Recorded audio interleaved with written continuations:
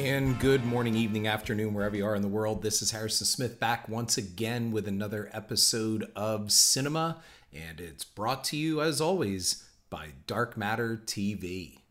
Dark Matter TV is a streaming platform where you can find not just current genre entertainment in horror, sci-fi, thriller, and action, but also classic content that takes you back to the great old days of late night cable and finding those cult and classic films that they just don't make anymore. Available for download on Android or Apple, or visit darkmattertv.com. It's free, it's fun, and it's gonna grow. I've been running this limited series for cinema with my own personal path to cinema and learning to recognize it and most of all avoiding it throughout my career and throughout my life. And I thought I would go back all the way to when I was a kid. And in the previous two episodes, I looked at acquiring for the very first time a Super 8 silent movie camera, a Kodak camera, and starting down the road into making movies. And it was Jaws, as I had mentioned in the first episode of this sub-series, that inspired me to want to make movies.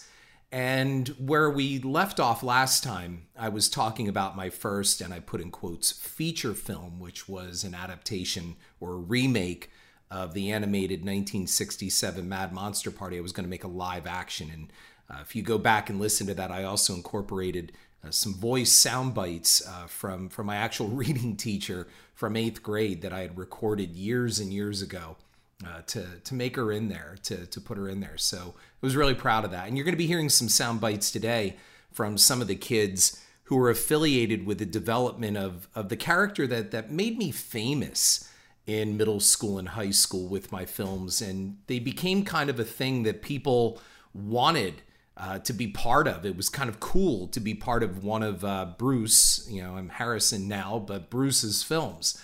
And it was all started with Sped Woman. I guess I sort of had mixed feelings about Sped Woman. I never really voiced them, but Sped was sort of a short for special ed, right? That's sort of mean, but we were young, foolish.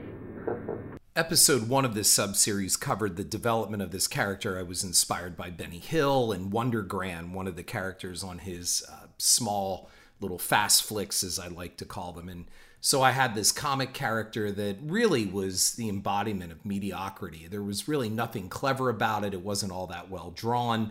I never fancied myself as an artist. I just could draw, I guess, better than some kids maybe. And I loved art class and all of that, but by no means would a future in graphic design be something for me. And I got some pushback on this. As I explained, Sped Woman was considered kind of an embarrassment by a girl that I was dating at the time. And she just thought, number one, it was silly. She thought that the whole name was offensive because, as I had laid out before, that Sped Woman was an acronym really for SPED, which in our school was special education, and of course the negative connotations that go with that. And I'm not proud of that. What I'm saying is I was 12, 13 at the time, and I was a stupid kid, and we just thought it was funny. It was just a nerdy, geeky sort of thing in a blue dress. I tried to avoid it as much as I could. But it caught on. It even caught on to the fact that my 8th grade math teacher allowed me to make a bulletin board with my buddy, and we put it up, and it said something like, Sped Woman loves you. What this had to do with math and algebra, I don't know. But it was 8th grade, and I remember she was so upset, my girlfriend was so upset by this, she was going to break up with me, that bulletin board went up. And it almost seemed like a thing that I wanted to do to just keep rankling her about it. And I had just walked in from gym or something, I don't know. And some sort of Sped Woman display was going up. And my heart just fell. At that moment, I knew that I couldn't deal with it. I couldn't deal with someone wanting something that badly, instead of wanting me solely. The whole reason that I resented it is that I couldn't understand why anyone would find it funny, and it took me years to find it even the slightest bit amusing. So now what do you do? I mean, how do you bring this to life? And most of all, how do you make it any good? And the answer is you really don't. You just kind of push forward and you make it. And that was the theme of the first episode of this sub-series, and that is just get out there and freaking make something. And that's what I was doing. I can't say that this was high cinema. I can't say I was Steven Spielberg blowing up model trains and making something truly cinematically spectacular. But living in a small town in the Poconos, it was probably more than what most people were doing.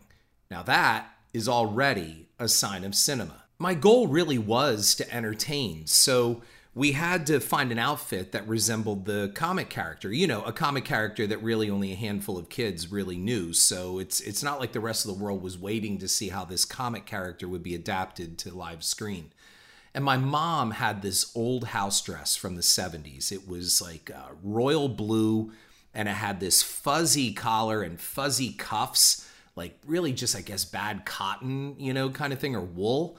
And my mom, to the day, I swear, till the day she died, denied that she ever had that. It was hers. We got it out of an old wardrobe. It was definitely hers. And I have pictures of this, and you are going to see a link. I posted a link in my show notes to these episodes that you can watch. And that blue house dress definitely was my mom's. Now, we did some test shots because Spedwoman had this really white frizzy hair, like almost like a white old lady afro. And we bought a wig at some Halloween shop or up in the mall somewhere. And we put it on my brother. And the problem was, number one, the wig kept flying off because there was a lot of action. Spedwoman had to run around. She had to fly on a bike and jump on cars. And the wig just kept popping off. No matter how many bobby pins we put in it, the wig was sliding and his brown hair underneath was showing.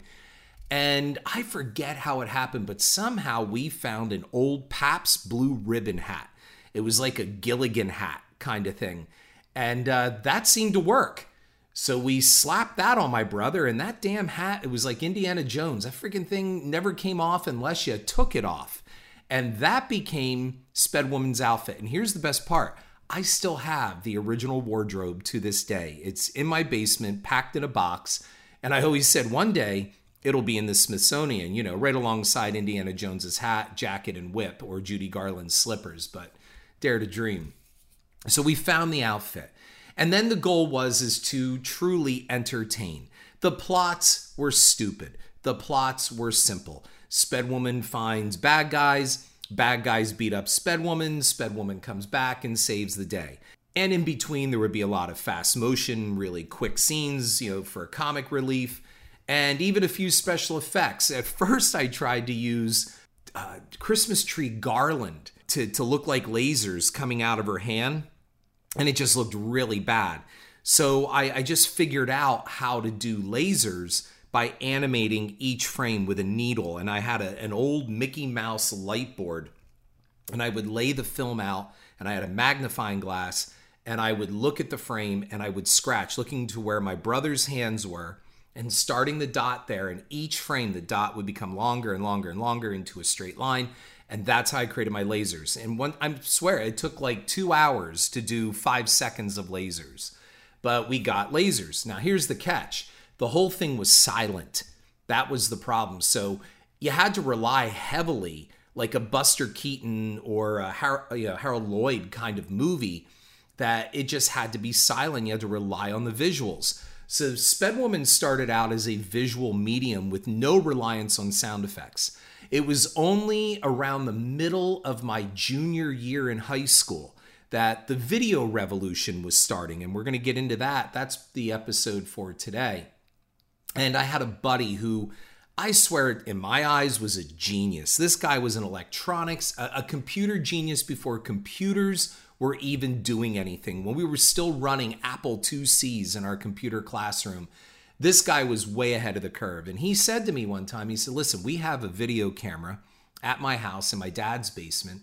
And, you know, we can take your movies and we can transfer them over to video and add sound. And I was like, what is this sorcery? I would love to understand this. So one night I went over to his house. I drove to his house, brought my films, brought my projector. We shot them up on a wall. He set up a video camera and he recorded them. And they ended up on VHS tape. And I thought, this is amazing. Now I can pop them in a VCR and show them. But wait, there's more. Lee understood sound. And he had a portable video deck, I remember, that also had audio dubbing. You could take a microphone or an inline and plug it into this VCR and add your own sound and music. And it had 2 channels. I mean, I know all of you sitting there going, ooh, that's amazing. In 1983, it is pretty freaking amazing. And we would sit in his basement, and I added all the voices. I did all they were very cartoonish voices, like, oh, Sped Woman. And I was doing that kind of stuff. Lee was adding sound effects. He had a 2x4 that he would hit this big mayonnaise jar with. It was like a plastic jar, and it would go doing. So when, that was an impact sound, when somebody got punched or hit on the head with something. And the sound just changed everything. Now I really had Benny Hill movies.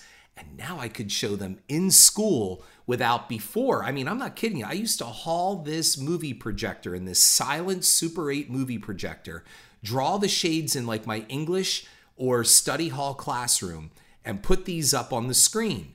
And they were just silent. All you heard was the projector sound. Now I could take a VHS tape, pop it into any VCR on those carts, and in 25-inch luxurious color and sound, my friends could watch, and they were a hit. Suddenly, I had people asking, could I be in one of those? Could I be in a Sped Woman movie? And the best part was, my senior year, we had a Japanese foreign exchange student. His name was Aki.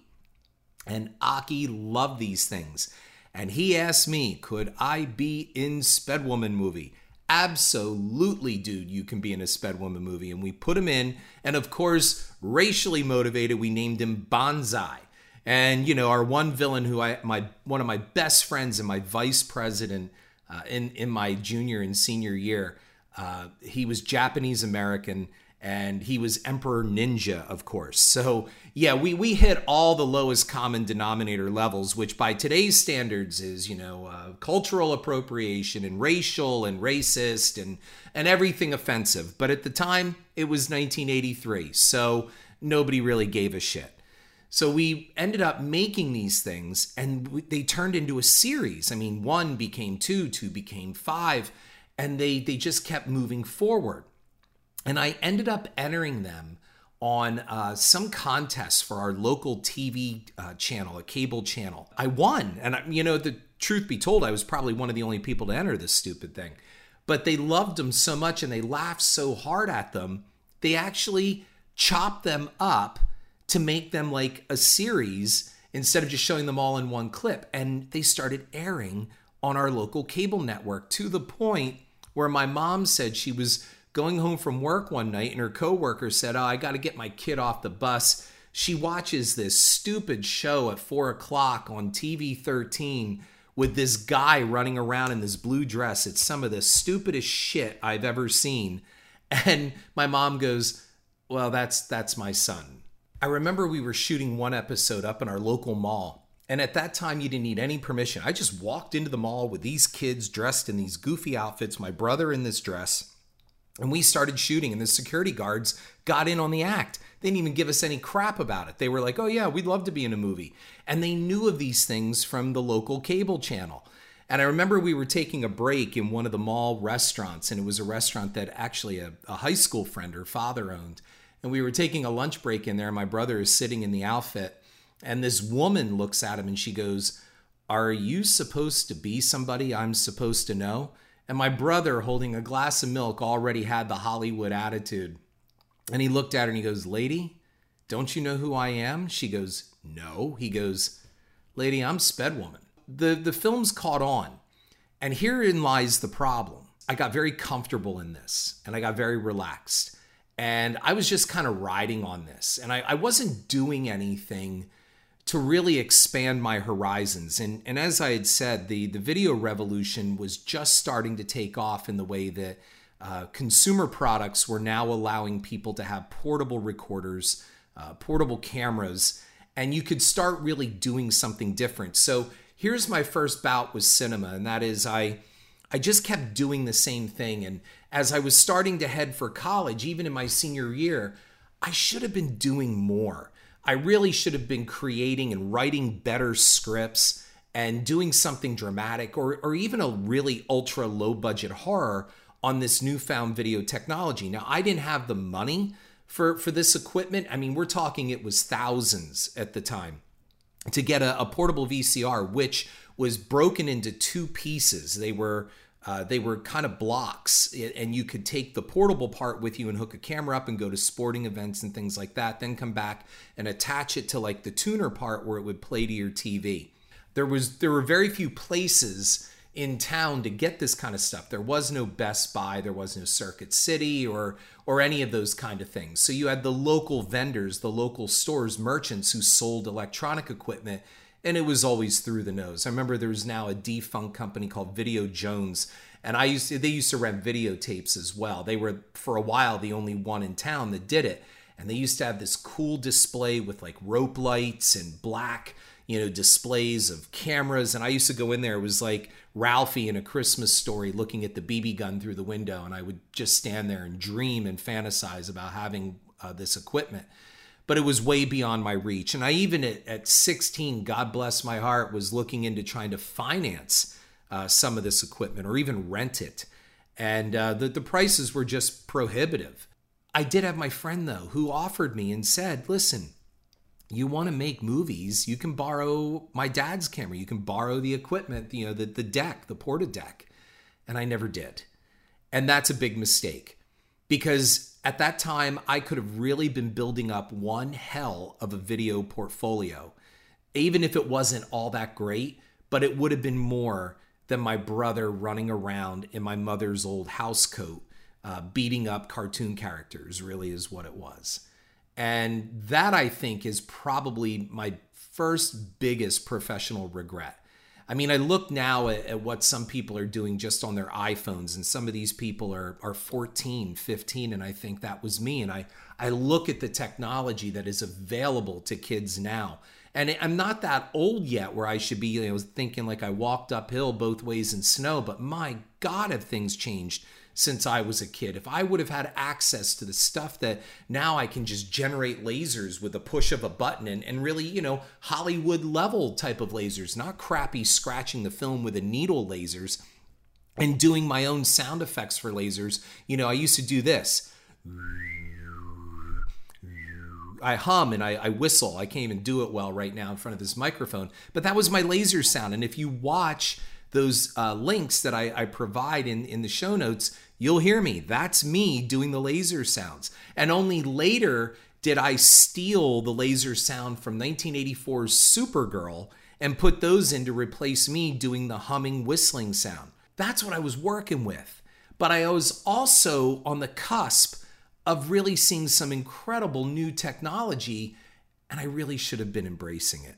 Even though these films made me incredibly popular in high school and I was already the class president and raising money for my class and doing all kinds of unorthodox fundraisers, if you will call them, to get that job done, the movies did help raise my profile. I was staying comfortable and inside my bubble, and I really was not pushing myself creatively or professionally. And the worst part is that college was on the horizon. Now, at this time, not many film schools. I wanted to go for film. Where am I going to go? And I finally decided on Penn State, and I applied, and I got accepted to main campus, and I also got accepted to the Hazleton campus. I chose the Hazleton campus. And why? Because it was more comfortable. I was afraid of going out to the main campus where I would just become a number. I was a big fish in a very small pond in my town. People knew my work. They knew of Spedwoman. They knew I was the movie guy.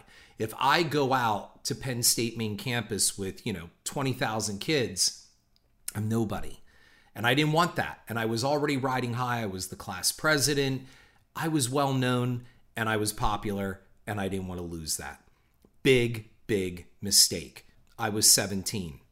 So I finally chose Penn State Hazleton. I was accepted. I had nothing to show other than these Spedwoman movies. I didn't have anything. I remember I tried shooting some thriller or suspense horror kind of thing with my brother and and a friend of mine, and they were supposed to play a married couple. There's nothing worse than seeing somebody that's like 13 years old trying to play a 35-year-old or something. It was just really bad. The editing was horrible. Oh my God, I look back and it's just, as they would say today, it's just so absolutely cringeworthy. So I'm going to head off to college with really nothing to show for it but a VHS of a handful of Sped Woman movies that really were just me and my friends goofing around. Now, again, to the college crowd that I went up to, they just thought I was a genius, and I just rolled it over into that. We had a landlord who had a wife who was a bit of a pain in our ass. And so we started a kind of new Sped Woman series without my brother, of course, using my college roommates, called Betty. And it was just basically Sped Woman all over again, fighting people like the Terminator and Rambo and Freddy Krueger. I'm not really pushing myself. It was the same thing. And I would be able to go back home. I adapted them. I shot them on film, adapted them to video, would come back after the weekend and enthrall my friends in the apartment building with what we just shot, a couple weeks before. I remember one night it was snowing and we went up to the local Acme store and we shot in there, again, asking no permission, just walked in with a camera and just started shooting. I'm not pushing myself. And most of all, I'm at college and I'm not pushing myself educationally or academically as well. I met a hot cheerleader who lived down the hall, got involved with her, and I just was not going to class. I was partying, and I just thought that, hey, I'm the guy who made Sped Woman, and all is well. I'm going to be fine. I'm going to hit it big. I'm just waiting for Hollywood to call me. And that was a huge problem, a big problem. While I knew all of my stuff about films, it was not translating academically, and I simply was not showing up to class. My roommate, I remember, would come in my room. This girl is in my bed, and he would say, dude, we're going to class. Are you coming? No, I'm not going up. I'll catch it later. I'll go tomorrow. That kind of attitude. And I was already experiencing a kind of personal cinema right there. I was killing my future, and I didn't realize it. And I'm going to make it very clear on this podcast for anybody that's far younger than me that's listening, and you might happen to be in school right now, in college, go to class. I am telling you, every single day, I think about screwing up my first round of college at Penn State. My God, if I had just gone to class, how much better would things have been? And I get people that argue, well, Penn State isn't really known for its film program. Really, how much better would you have been? You might have just ended up going off to teach it somewhere at a community college. And you know what? Maybe. We'll never know. That's the catch. But I knew in my heart of hearts, I was not pushing myself. And I knew deep inside, I really didn't have much to show for it. So the first semester was really nothing more than a party semester for me. And I wasn't going to class, and I wasn't doing all the proper things, and I was messing with this cheerleader and, having movie nights and all that stuff and acting like I was a big shot. And then it came time for the reckoning, and that is grade time. And at the end of the semester, we had to do a paper in English, and it was to define a word as deeply and as detailed as you can. And the word I picked out of a hat was the word bad. And I'm telling you, it was probably the hardest I ever worked in that first semester of college for this English professor. And I wrote, and I kid you not, a 16-page paper complete with footnotes defining the word bad to the point where it just probably couldn't be defined any further and broken down. Footnotes, the whole thing. I thought it was a work of art. Again, I'm Ralphie from A Christmas Story with my theme. It's going to be an A+++++, all around the room. And I walked in and I took that paper and I dropped it off, and the professor looked at me and goes, Mr. Smith, nice to see you, because I had not been in class. I mean, I think maybe I came to class 3 times. And what I would do is they gave out syllabi in the beginning of the semester, and I just looked at when the tests were, and I would just show up for the tests. That's what I was doing. I wasn't really coming for the content and for the learning. I would show up, take the tests, and I thought, which I was, according to the tests, I was pulling a B, low A. And the guy said, you have a good paper there? I said, yes, sir. I said, I think it's a great paper. I said, I think you're really going to like it. He goes, that's terrific to hear because I'm failing you. And I was like, what? You can't fail me. I have like a B or an A in this class. He goes, oh, no, you don't. He goes, you see, you didn't read the syllabus all the way. You may have read the dates and the schedule, but you didn't read the disclaimer about if you miss more than 3 days of my class without a doctor's excuse, it's an automatic failure. Boom. He got me. And I remember him looking at me saying, have a great holiday. I found out that I stepped on this landmine with a number of other of my professors. And that year, that first semester, I came home with a 1.1 and was automatically on academic probation. Now what the hell do I do? I mean, I was thinking I'll make it up in the second semester. I'll do a comeback, but my heart wasn't in it. And I really didn't want to do it. And I had just broken up with the cheerleader.